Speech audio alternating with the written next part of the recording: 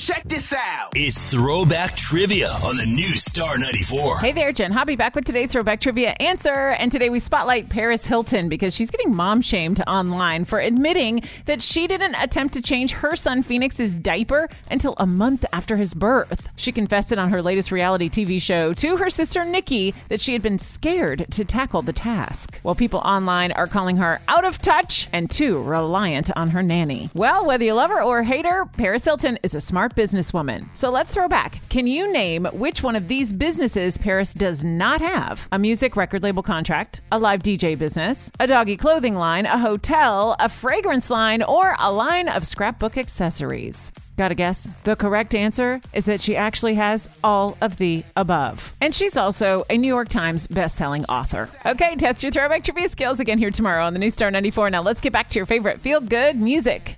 We get it. Attention spans just aren't what they used to be. Heads in social media and eyes on Netflix. But what do people do with their ears? Well, for one, they're listening to audio. Americans spend 4.4 hours with audio every day. Oh, and you want the proof? Well, you just sat through this ad that's now approaching 30 seconds. What could you say to a potential customer in 30 seconds? Let Odyssey put together a media plan tailor-made for your unique marketing needs. Advertise with Odyssey. Visit ads.odyssey.com.